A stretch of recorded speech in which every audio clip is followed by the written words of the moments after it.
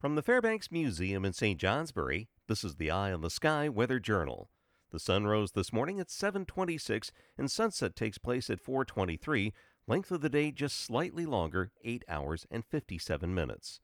On this date in 1990, mild weather was in the process of delivering one of the mildest Januaries on record following the coldest winter month on Vermont records, that of December 1989.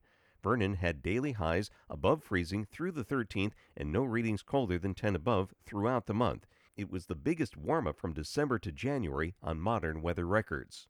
This year, a very different setup from 1989-1990. It was a mild December, and still mild now. Looks like it'll stay that way through the middle of the week. Some spotty sprinkles of either rain or wet snow today, and then a period of rain for tomorrow, but it does turn colder by Thursday. We could even see some snow.